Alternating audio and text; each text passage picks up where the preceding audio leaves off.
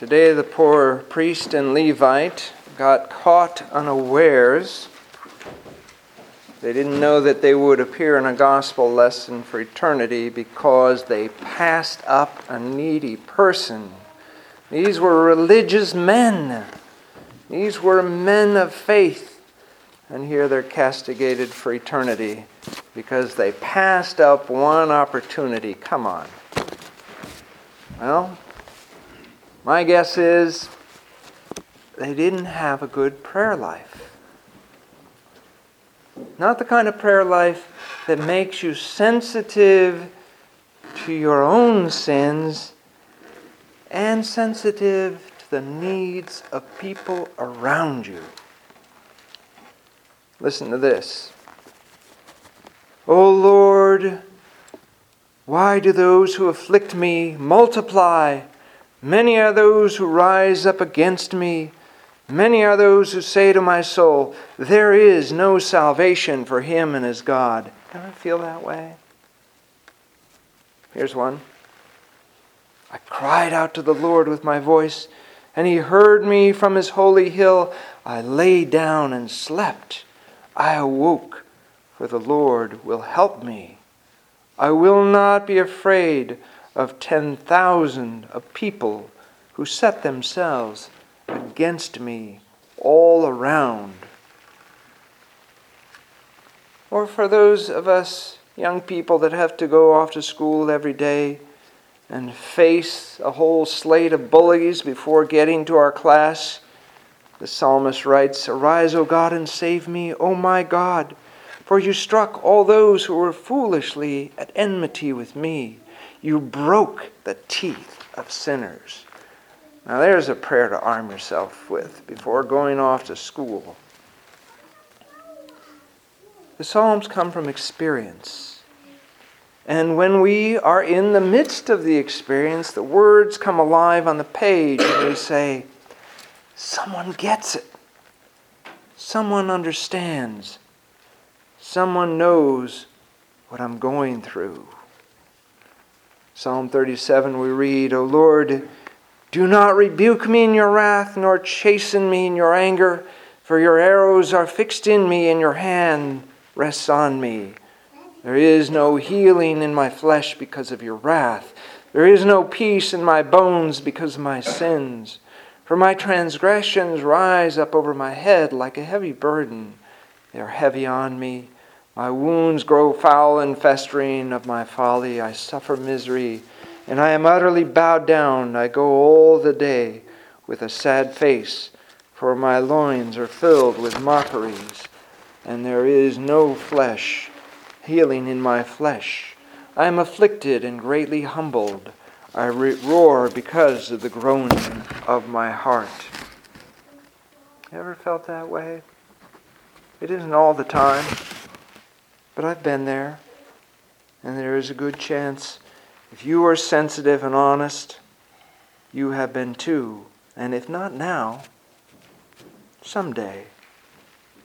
Trouble at the office, feeling abandoned and alone. Good time for a pity party. O Lord, all my desire is before you, and my groaning is not hidden from you. My heart is troubled, my strength fails me, and the light of my eyes, even this is not with me. My friends and neighbors draw near and stand against me, and my near kin stand afar off. And those who seek my soul use violence, and those who seek evil for me speak folly, and they meditate on deceit all the day long. When we begin to see ourselves as God sees us, we are able to take unblinking personal inventory. The effect is amazing. We feel energized, pure, invincible, because we have faced the elephant in the room and in our heart. For I will declare my transgressions, and I will be anxious about my sin. But my enemies live and are become stronger than I. And those who hate me unjustly are multiplied. Those who repaid me evil for good slandered me because I pursue righteousness. and they threw away my love as though it were a stinking corpse. Do not forsake me, O Lord my God. Do not depart from me. Give heed to my help, O Lord of my salvation. To not pray is not the same as to pray. We can go a lifetime not praying. I forgot to say my prayers today. That makes 20 years in a row. But what if we build a legacy of prayer? If we become prayer? O God, my God, I rise early to be with you. My soul thirsts for you. How often my flesh thirsts for you in a desolate, impassable and waterless land. So in the holy place I peer before you to see your power and your glory. Because your mercy is better than life, my lips shall praise you. Thus will I bless you in my life. I will lift up my hands in your name. May my soul be filled as with marrow and fatness, and my mouth shall sing praise to you with lips filled with rejoicing. If the priest and Levite had said that prayer, they wouldn't pass up the man in the road. They would have been sensitive to God's presence in their life and in the needs around them. God is a shield about us, a protection. He gives life meaning and purpose as we talk to God and as we listen to God. If I remembered you on my bed, I meditated on you at daybreak. For you are my helper, and in the shelter of your wings I will greatly rejoice. My soul follows close behind you. Your right hand takes hold of me. But they seek for my soul in vain. They shall go into the lowest part of the earth. They shall be given over to the edge of the sword. They shall be a portion for foxes. But the king shall be glad, and all who swear by him shall be praised. For the mouth that speaks unrighteous things is stopped. I meditated on you at daybreak, for you are my helper, and in the shelter of your wings I will greatly rejoice. My soul follows close behind you. Your right hand takes hold of me. We've just read the first half of the 6 Psalms of Orthros, the Exalmos. This gives us a place and a context to prepare us to celebrate the mystery of God's divine gifts, the Holy Liturgy. They prepare us for whatever life will throw at us each day. To not read, to not pray them is not the same as to pray them. With all the depression surrounding us today, maybe we should take a little of Psalm 87, 1 through 3. O Lord, God of my salvation, I cry day and night before you. Let my prayer come before you. Incline your ear to my supplication, O Lord. For my soul is filled with sorrows, and my soul draws near to Hades. I am counted among those who go down into the pit. I am like a helpless man, free among the dead, like slain men thrown down and sleeping in a grave, whom you remember no more, but they are removed from your hand. If you've ever felt abandoned by God, then verses 10 through 14 are for you. My eyes weaken from poverty, O Lord. I cry to you the whole day long. I spread out my hands to you. Will you work wonders for the dead, or will physicians raise them up and acknowledge you? Shall anyone in the grave describe your mercy and your truth in destruction? Shall your wonders be known in darkness, and your righteousness in a forgotten land? But I cry to you, O Lord, and in the morning my prayer shall come near to you. These psalms bring into sharp focus all the possibilities of our daily lives.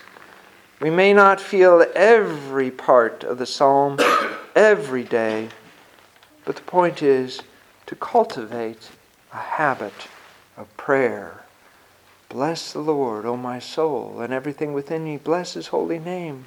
Bless the Lord, O my soul, and forget not all his rewards, who is merciful to all your transgressions, who heals all your diseases, who redeems your life from corruption, who crowns you with mercy and compassion, who satisfies your desire with good things, and your youth is renewed like the eagles. To come into God's presence on a daily basis is why we are created. We can readily make time for committee meetings of every flavor and sort, but if we are not in intimate dialogue and communion with God, the one who created us, what purpose does it serve? O Lord God of my salvation, I cry day and night before you. Let my prayer come before you. Incline your ear to my supplication, O Lord. God is our comforter. He is our encourager. He's the one who gives us perspective. The Lord is compassionate and merciful, slow to anger and abounding in mercy. He shall not become angry to the end, nor will he be wrathful forever. He did not deal with us according to our sins, nor reward us according to our transgressions, for according to the height of heaven from earth, so the Lord reigns in mercy over those who fear him. As far as the east is from the west, so he removes our transgressions from us. They say that it takes about 30 days to form a habit. Back when Father Christodolos was here, the Hierokyrios, the traveling preacher for the metropolis of Atlanta, he challenged me and said, read the 6 Psalms every morning. Come to the church, light the candle, read the Psalms. I've tried to do it. I've missed a few days, but I try and do it. Sometimes it's at 4 in the morning. Sometimes it's at 6. Sometimes it's at 10. But I see that it's begun to change me as a person, to make prayer more meaningful and rich. Sometimes I race through it. But depending on what I'm going through, things jump out at me. They give me perspective. They give me hope. They prepare me for the day and what's coming my way. So I have a challenge for you. I've made up little booklets of the Exalmos, the 6 Psalms. The way we begin Orthros, the way we should begin our life. And on the front is the icon of our nativity. It only takes about 7 minutes to read through them. And because I have on my phone an app for the daily reading, I can read the saints of the day and the epistle and the gospel. But set yourself a challenge. Take one of these. Put it by your icon stand. Devote 7 minutes of your day to reading this. And see if it doesn't change you. Change your perspective of prayer. Change the way you look at life. Change the way you deal with people. Nina and I went over to the president's meeting yesterday, and we were talking about all these different things going on in the parish. You know how you talk. And at a moment I said, let's stop and just read the prayers. We did. It took us about 7 minutes, and the next thing I know, I was on 85, and we were happy and full of joy. It just put everything in perspective, because God was part of the equation. So I'm giving you these, and there's a little space on the back here. Lent starts this week. On the 15th, we begin our fast in preparation for the Nativity of Christ. I want you to put a little hash mark every day that you do it. So between now and Christmas, you should be able to get 40 in. That leaves you a few days to miss. But if you get 40 in, bring it at Christmas, and I'm going to give you a hard-bound color copy. Because by then, it'll be a habit, and you won't be able to stop, and you won't want to stop. In the name of the Father, and of the Son, and of the Holy Spirit. Amen.